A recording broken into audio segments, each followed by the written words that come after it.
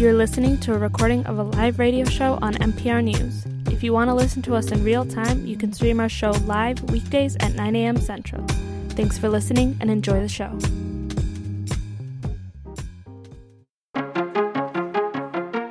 Good morning, I'm Carrie Miller. This is NPR News. Coming up, understanding who America's Latino voters are and what they want. But first, if it's Monday, it's the political junkie, Ken Rudin. Hi, Ken. How are you? It's minus 5 degrees. Did you just hear that? Yes, that's the temperature. That is not the wind chill. The wind chill is like, I don't know, minus 100 degrees or something. It's ridiculous. It makes you wish you were here. Remember when you came up in August, Ken? Yeah, it was warmer then. It was warmer than minus 5 degrees. It wasn't. There was no wind chill. But you know something? I've never heard somebody from Minnesota complain about the weather ever. Well, you never heard me because I complain. I'm not from here. Maybe that's the problem, right? I didn't grow up immersed in this. No, so, but Carl Rolvag never complained about the weather. I know that. Okay, drink. You just got Carl Rolvag into the conversation. All right. Hey, there are two big hearings on Capitol Hill this week, and I want to start with the hearing that is not Michael Cohen's. I want to start with the hearing in which CEOs of big pharma companies are coming in to the Senate to take questions about why their drugs cost so much. Chuck Grassley chairs this committee, doesn't he? Oh, my goodness. You caught me on a subject that I am not following. Really? You're not following this? I'm not, no. Ken. No. All right. Well, then I guess I'll talk about it on my show, and we'll talk about Michael Cohen. Well, we could do that. That's the easy part because Cohen and Trump and everything that's going on with Robert Mueller, that's all part of the same thing. You caught me on something that I'm just not following. So let's talk about Michael Cohen. What do you expect to happen? Well, it's interesting. I mean, it's been delayed so many times. Obviously, he's going to finally testify on Wednesday before the House Oversight and Government Reform Committee. That will be out in the open, and everybody will be listening while President Trump is meeting with Kim Jong-un in Hanoi on the same day. It'll be like dual screens on television, which I always love. Cohen will be asked a lot of questions about his relationship and what he plans to say about Donald Trump. When Michael Cohen's offices and home were raided by the FBI months back, we all felt that this could be very, very significant. And for all the things that Robert Mueller is investigating and other things going on about Manafort and possible Russian collusion, things like that, Cohen knows the secrets. He knows where the bodies are buried. He knows about the hush money to former Playboy playmates. I mean, he knows everything. And if he testifies what he knows, it could be significant. Now, of course, already Donald Trump and Rudy Giuliani and other allies of the president are saying that Michael Cohen is an admitted liar and that everything he says is already suspect. But it will be, I suspect, bombshell testimony. So Ken, he is not testifying about Russia, anything that he might know about the meetings or what the president knew or whatever. So this is really more about personal relationship and the things that with the president and the things that Donald Trump had Michael Cohen do over the years of their association. Yeah, I have a friend. We should not feel any sympathy for Michael Cohen. I should tell you that I have a friend in the media business who they once ran or threatened to run an anti-Trump editorial, and Michael Cohen got on the phone with him and in obscenity-laced conversations threatened lawsuits and this on behalf of Donald Trump. So when the going was good, Michael Cohen was gladly doing Donald Trump's bidding. Of course, now that he's under investigation and everything Trump seems to be doing is under investigation, Michael Cohen almost seems like a pitiful figure and almost a sympathetic figure. But for the longest time, if there was anything that Trump was doing, Michael Cohen was behind it. He is going to jail for a long time. I mean, because there's concurrent convictions, and it sounds like he's going to serve a pretty big chunk of time. Well, at least I think he's been sentenced to 3 years in prison. He doesn't report until early May. I think it's May 6th or something like that.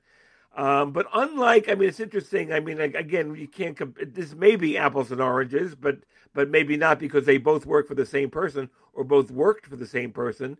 But Paul Manafort looks like he may be going to prison for the rest of his life because he worked out deals and abrogated his agreement and lied to prosecutors even after he worked out a deal.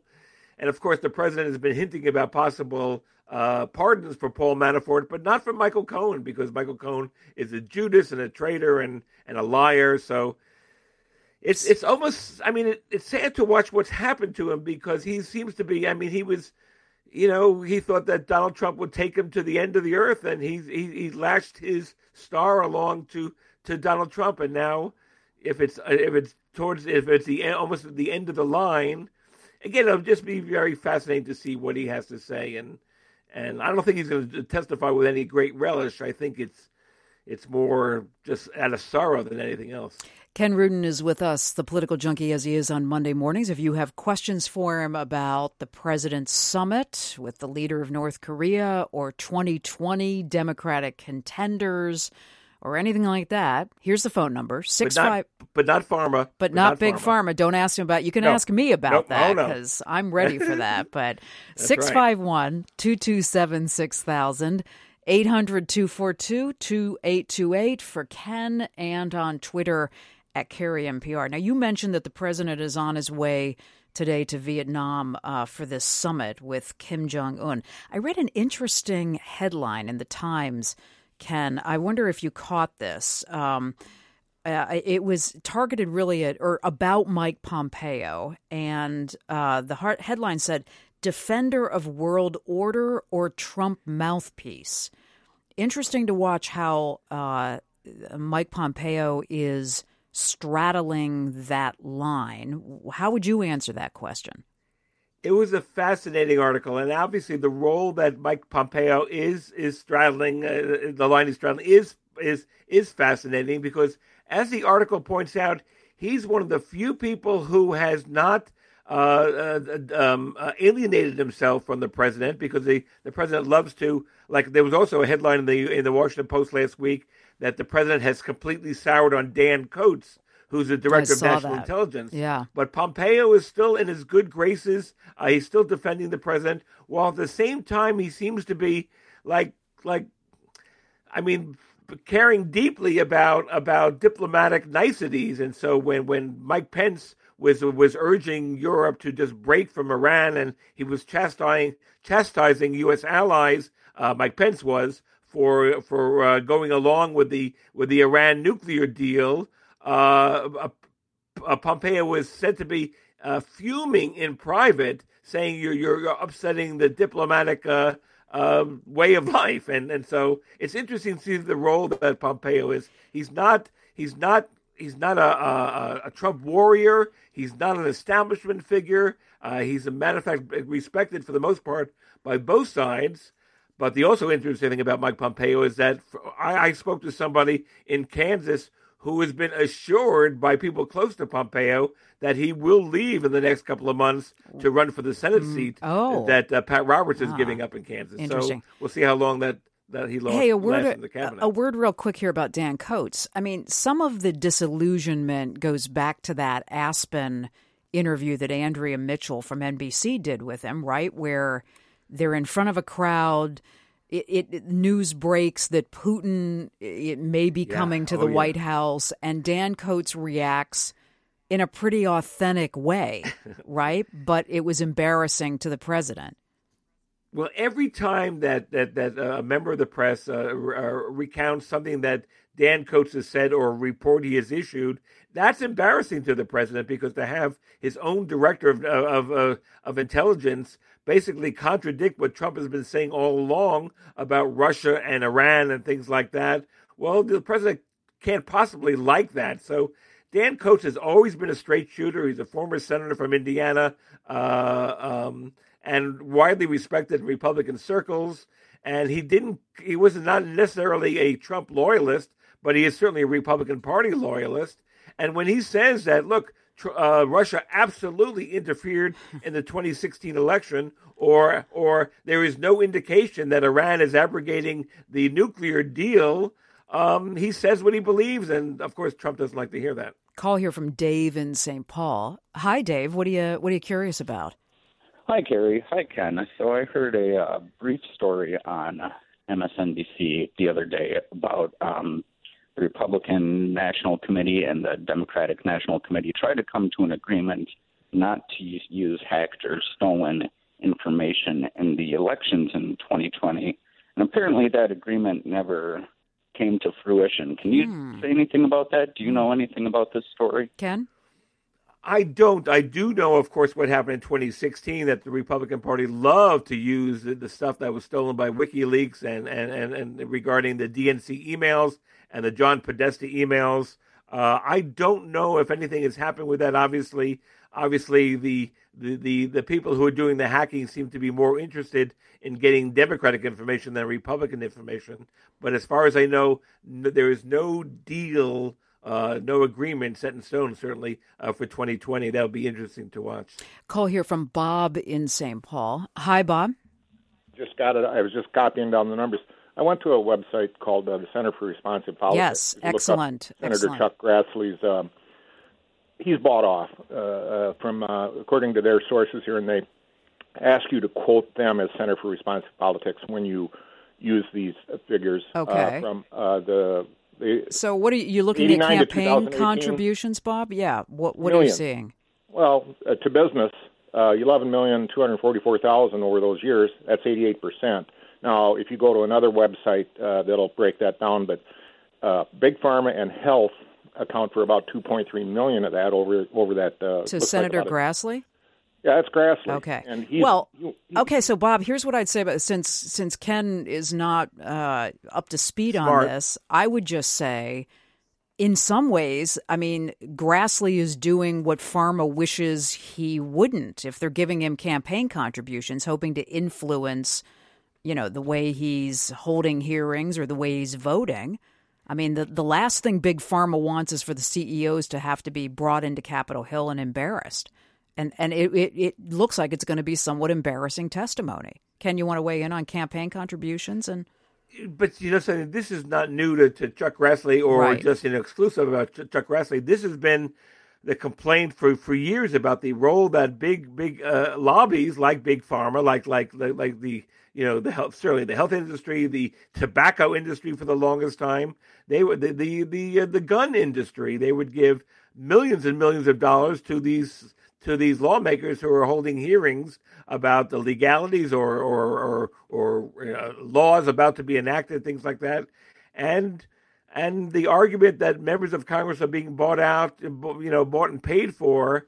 That's not exclusively against Republicans only. Democrats are being accused of the same thing, and that is certainly not a new phenomenon, to be sure. Having covered this kind of thing in our state capital here, Ken, it does not work as in, I'll give you money and you'll do exactly what we want. It's access. It's not direct influence on votes usually. It's campaign contributions buy you access in a way that the average voter and average American never gets.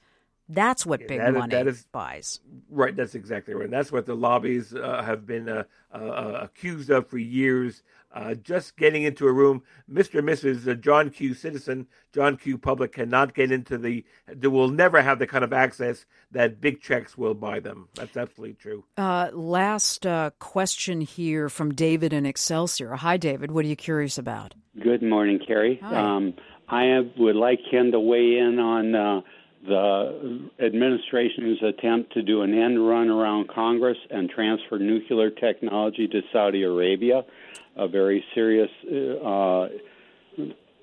situation since we're the hawks in the administration would like to go to war with Iran because it may develop nuclear technology. A very complicated situation here, Ken, especially given where members of the Republican Party are on the killing of Khashoggi and what the president's been saying about Saudi Arabia.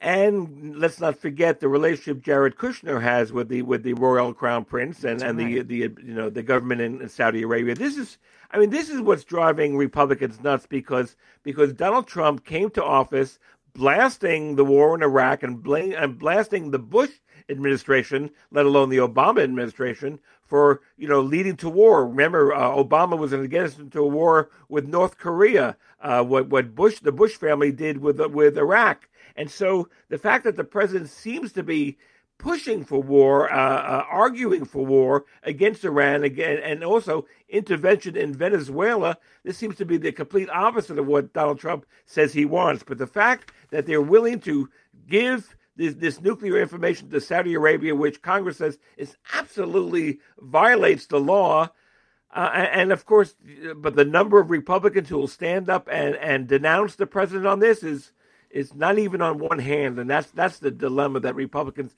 find themselves. Whether it's you'll find the profiles encouraged to stand up on something that's allegedly illegal. We didn't even get to Democrats 2020, so we'll talk about that next Monday, and we'll talk about what the big pharma CEOs said. Ken, all right, there'll be a quiz coming up next Monday. Well, right now I'll be washing my comb, so we'll talk later. I'll talk to you soon. You just heard a recording of a live radio show on NPR News. To add your voice to the discussion, you can call in at 800-242-2828 or tweet us at CarrieNPR. And if you miss us live, you'll find all our shows by subscribing to this podcast. You can send us your questions or comments by emailing talk@npr.org.